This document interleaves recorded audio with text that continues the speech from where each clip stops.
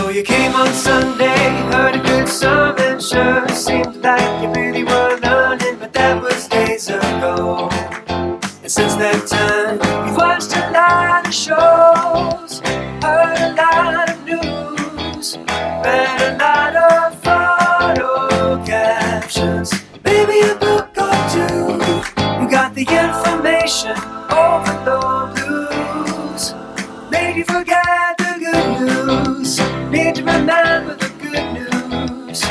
So let's check up, pull up a chair for the midweek checkup now. Welcome to the Midweek Checkup. My name is Bobby Gilles, and I'm here with Lindsey Blair. This past Sunday, Pastor Jonah Sage preached the gospel of God's grace from Genesis 3, verses 8 through 10. Pastor Jonah said that in Christ, we don't have to hide anymore. I love how Jonah explained that the question, "Where are you?" is a question of desire. It implicitly says, "I want to be with you."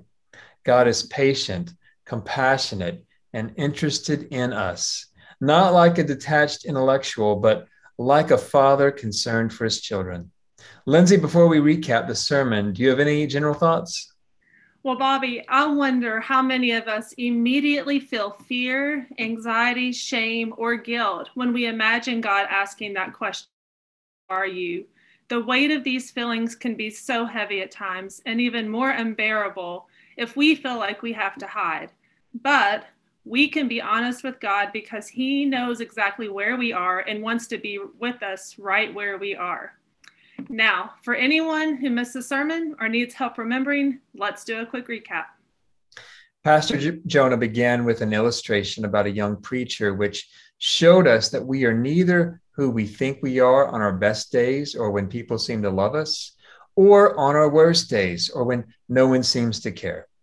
But if we stay in God's word for a while, He will show us who we really are. We entered the story of Eden right after Adam and Eve sinned. God isn't storming through the garden like Darth Vader. Verse 8 says He's walking about in the garden when the cool breezes of evening were blowing. But our first parents hide because they feel the weight of what they've done. And God simply asks, "Where are you?" This question has so many implications for us.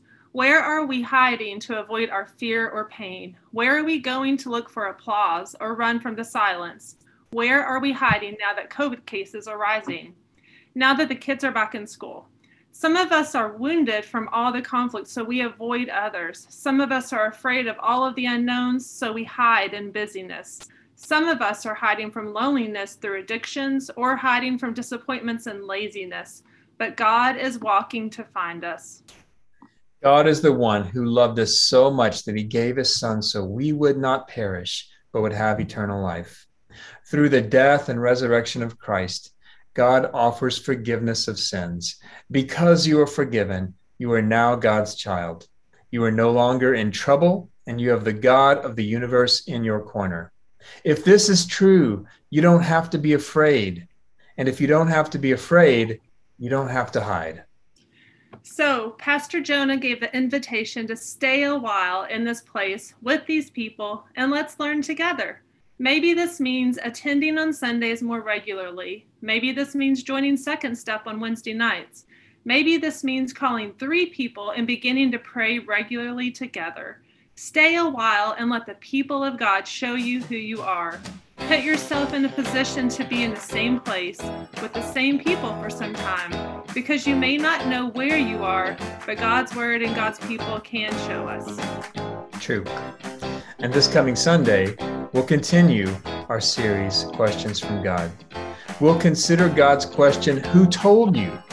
as we reflect on the lies that we've been told in our lives, whether directly or implicitly, so that our ears might slowly be opened to the voice of God.